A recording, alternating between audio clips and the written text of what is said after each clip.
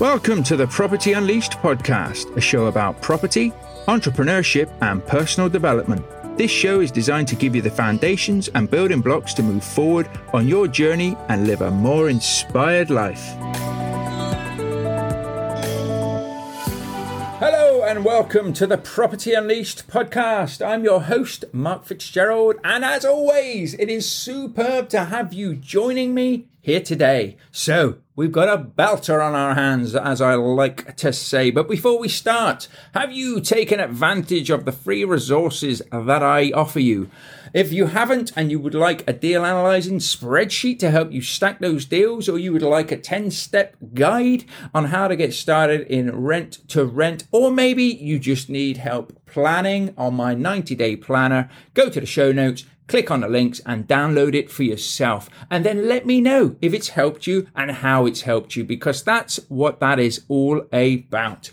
If you're not on iTunes or you cannot see the show notes, then look me up on Facebook or Instagram. Click on the link in my bio and you will have access to be able to download those there as well. They're not there forever, so while they're there, and they are at the moment of the recording of this, so it's well worth having a look.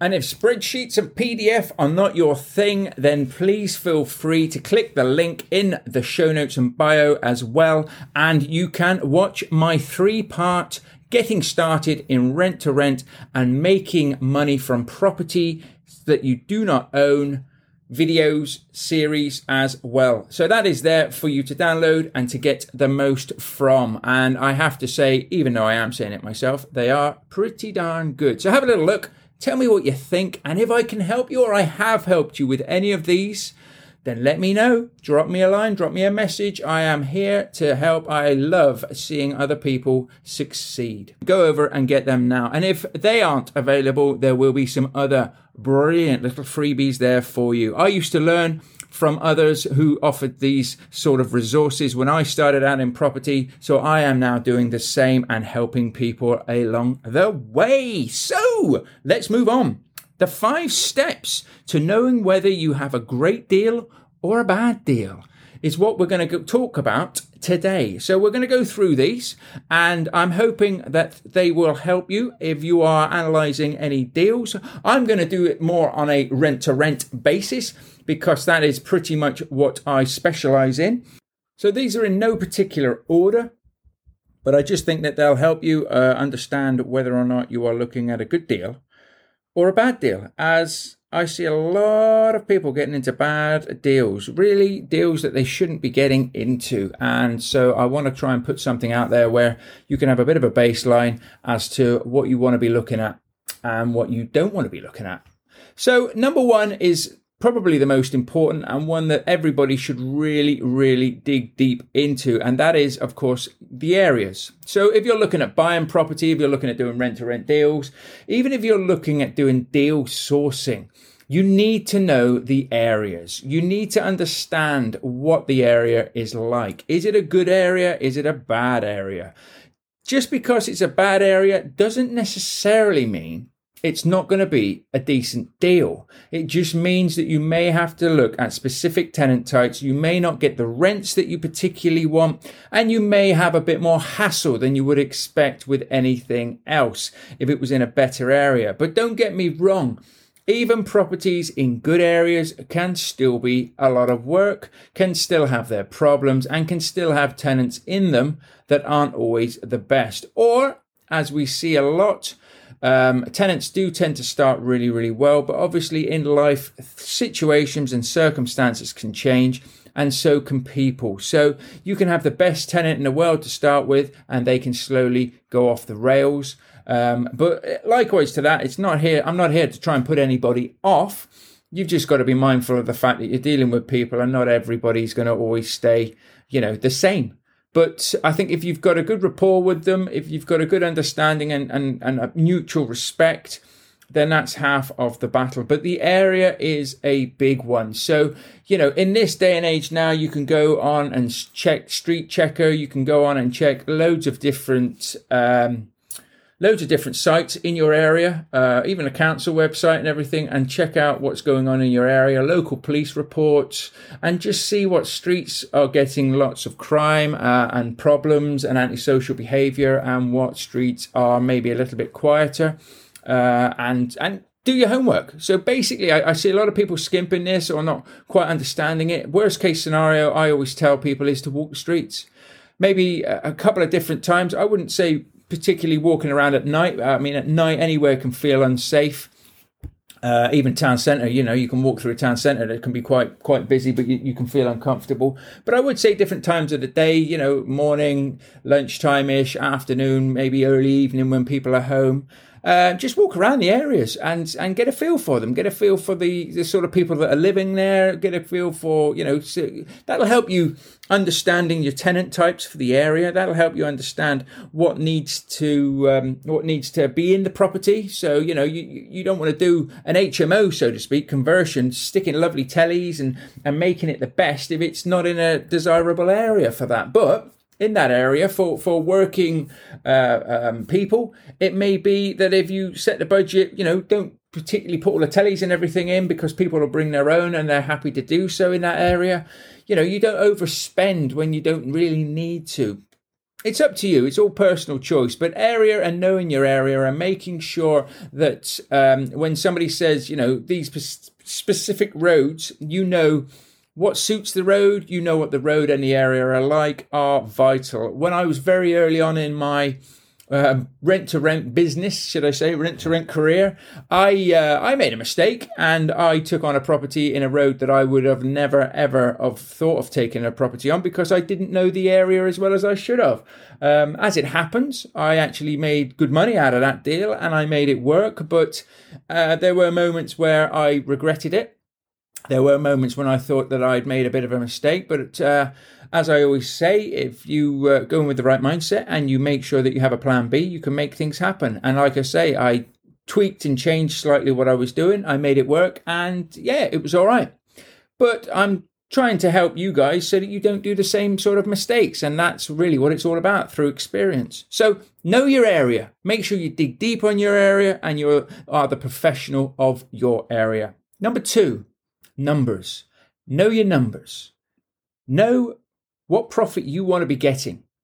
If you're doing rent to rent, know what profit you want to be getting from the size of each property.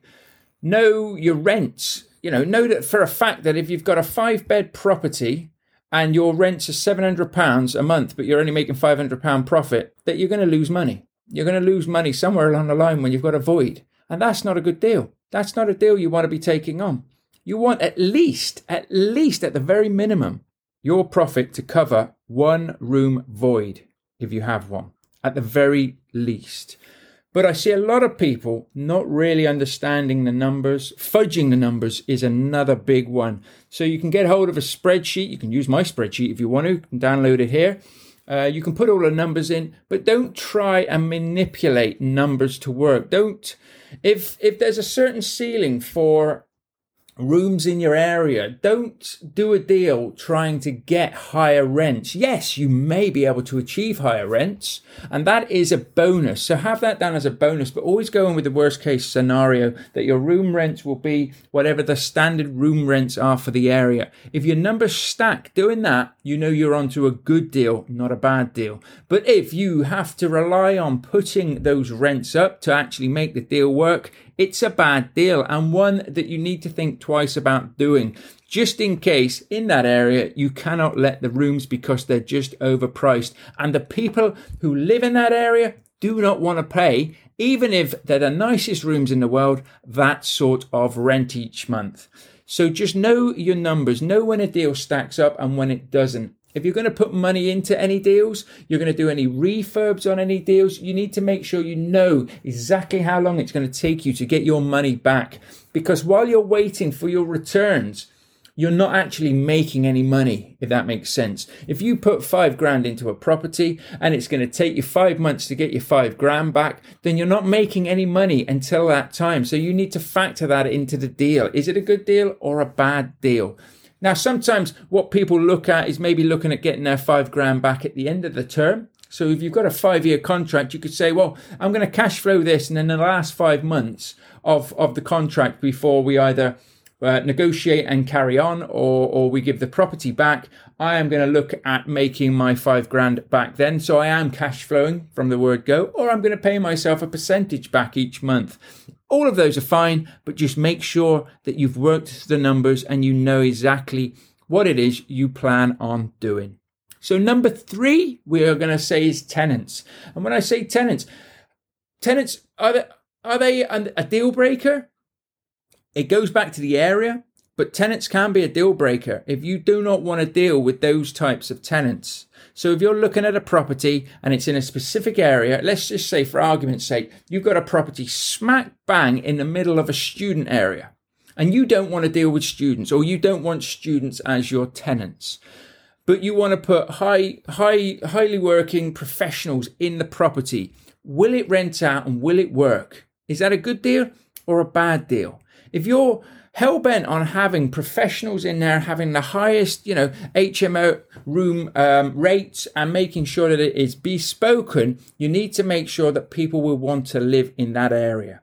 And that's all it is. So it's by knowing the area, but knowing the tenant types for the area. I speak about this a hell of a lot because I see a lot of people trying to shoehorn certain tenant types into properties just because that's the deal that's laid in front of them. That is a bad deal then. You need to adjust yourself. You need to get over yourself in effect and think to yourself, what is the best type of tenant, the best type of room rates for this area? Sort of start there and work your way backwards. And if they're not the type of tenants that you want to have working, that you want to be working with, or that you want to have in your property, then it's a bad deal. It's not a deal for you. And this is what I always say to everybody. Deals are not always deals when they're not deals, because, I know it sounds stupid, but if you're going for a specific type of tenant in a specific type of property and you come across a deal with a landlord that's not in that area, that's not that type of tenant, then it's not a deal that you want to be taking on. And that's just what I'm saying. If it's a deal and it's in the right area, then it is a good deal. So knowing your numbers, knowing your area, and knowing your type of tenants that you want to be working with before you actually start sending all your marketing, before you start really digging deep into what it is your service and your business is going to give out, is really, really important. Number 4 is the landlord. The landlord. You may say, well, I'm not going to have many dealings with the landlord. If we're doing rent to rent, won't he leave us to it? In most cases, yes. If you're doing a good job and you're getting out there and you're getting it sorted and you're getting it done, they will leave you to it. And that is what we want. Really, that's the service in rent to rent that we're offering. It's giving the landlords peace of mind and hassle-free investing. We deal with the hassles through our systems and through our business. But some landlords won't leave you alone. Some landlords want to be hands-on still. Some people just cannot leave it. And you need to recognize that straight away. When you're in negotiations with landlords, you need to be seeing how hands-on they want to be. I have seen people doing rent to rent and the landlords are just turning up. They're walking in the properties as if they're still in charge of it all, as if they do own it. But you've also got to think of your tenants. Your tenants do need space. They are paying to live in this property, not to be hassled and have people wandering around them all the time. Yeah, checkups are good. Random, sort of inspections of communal areas are always a good idea. Just popping in to say hello, it never hurts. It's all about the rapport. It's all about making sure that they feel comfortable. But having a landlord looking over your shoulder, or even just a difficult person, people out there can be very difficult. If you've got a landlord that is just awkward, won't answer your calls when you need them to do something, or you're forever chasing and they're just difficult people. You need to take that into account. Is this a good deal or a bad deal? If you want a landlord to be hands-on and around, that's great. But if you don't, then you need to look for the red flags. You need to make sure that you're not getting into bed or doing a deal with these people that maybe last 5 years that's going to make it a living hell. I haven't ever seen anybody in that situation where it is actually a living hell, but I have seen it where after a while, some boundaries and some ground rules have had to be sort of renegotiated with the landlords. So talk about this when you're negotiating. Obviously, don't talk about this at the viewings and things. You don't want to be doing all of this early on. But as you start to get the numbers going, if you've agreed a fee, agreed numbers, sort of talk about what your expectations are to them, and also talk about what their expectations are. So, it is all about us being left to look after the property, to make sure that it's run and it's sufficient. We can do you quarterly reports with pictures and things if you would like of the property. So at the end of the day, you're getting your money's worth, because that's the service that we provide. We can't have you just wandering backwards and forwards in and out of the property. So do make sure these are people that you want to work with. And of course, lastly, number 5 is the property itself. I see a lot of people, and this is why I am out here trying to warn people, looking at rent-to-rent deals, looking at deal sourcing deals, and the properties just are not. Now, if you're going to do a refurb and you're going to put some money into it, it doesn't really matter if you're looking at changing a few bits and bobs, new bathrooms, maybe rearranging a few partition walls and stuff like that. If you go in with the mentality or with the plan of doing that, then that's fine. But if you're going to be basically taking it on, sprucing it up a bit, and you walk in and your first impression is these rooms are a little bit small, and I have seen quite nice properties, but with small bedrooms, because they've tried to get en suites in all of the different rooms, and it just makes it feel a little bit pokey. That's your first impression. That's going to be your tenant's first impression. Now, you can dress these up and you can still make them work. And I have properties with relatively small rooms that rent out very, very well. But again, it goes back to knowing your area, your tenant type, and what their expectations are. Obviously, the more room you can give people, the better the rooms will rent out, the quicker they'll rent out, and also the tenants will probably stay longer because they've got plenty of room to maneuver and to live. But if you go in and the layout isn't very good, or there's maybe 4 rooms sharing a bathroom between them all, now that can work in some areas and certainly works in student areas. But I do find more and more people who share bathrooms are more than happy to share it with another person, or maybe 3 maximum. But when you start going to 4, you need to have a pretty big bathroom and maybe even a side toilet or something like that, because obviously that's a lot of people going in, having showers, doing what's what. And if you're left hanging and you need a toilet, every now and again, then you're not going to enjoy living there, are you? So these are all things to look at. So the property and the layouts are very good. I always look at the layout of the property first. So I've been in a lot of properties that are very ran down, that don't look very good, but I always look at the layout and I think to myself, if this layout is pretty much sand, it just needs some carpets, it just needs some painting and maybe some new furniture, then I would look potentially at offering on that deal, because I think it is a deal. It's not a bad deal, but if the layout is a bit pokey, is a bit is not quite right to start with, then it's a bad deal. Then it's not really one you want to be getting into. Just because it may be your first opportunity to do a deal doesn't mean it's a good deal. So I've laid out the 5 areas there that I look for on whether it's a good deal or a bad deal. What I always say to people is plan it out yourself and know what you're looking for, so that when you actually do walk through the door of these properties, you can run through your own little check sheet to say, I like this, what's the landlord like? Whilst you're doing viewings, I would write things down, I would make notes, and I would sort of lay it out as well, so it's easy for you just to write down notes for the living room, for the kitchen, for the bathrooms, and all of that sort of thing. Sort of have some boxes that you can just scribble your notes into. If you're anything like me, which hopefully you're not, I used to scribble all my notes down on my sheets, and then I would find that I didn't actually know what I was looking at or referring to with the particular comments that I would write down. So, by having it all laid out, which I do now, so that I can just say, bedroom 1, right, I'll just write down what I can see in there, bedroom 2, bedroom 3. If you're looking at an 8 bed, and let's just say bedroom 6 and bedroom 8 have got issues, you write those down in under those columns. When you get home or when you're doing your deal stacking, exactly what you're looking at. It just makes life a little bit easier. So any bad deals in property can potentially be turned into good deals if you are surrounded by the right people that can support you and help you and point you in the right direction, or maybe yourself. And it is about making sure that you're going to be doing good deals. Don't always offer on everything that you see. If it doesn't feel right, it's not right. There's always another deal around the corner. It's not like we're absolutely struggling to find deals. They are there. We've just got to be out there actively searching for them, actively out there marketing for them and pushing forward in what we're doing. And by having a good plan and a good base to know exactly what you're looking for and what you're looking at, you'll put yourself on the right track to success. So guys, that leads to the end of this episode. Again, thank you very much for joining me. Reach out on social media if you have any questions. Come and join us in the Rent to Rent Business Builder Facebook group on Facebook, obviously. And come and say hello there. And at the end of the day, I will be back next week with some more exciting episodes.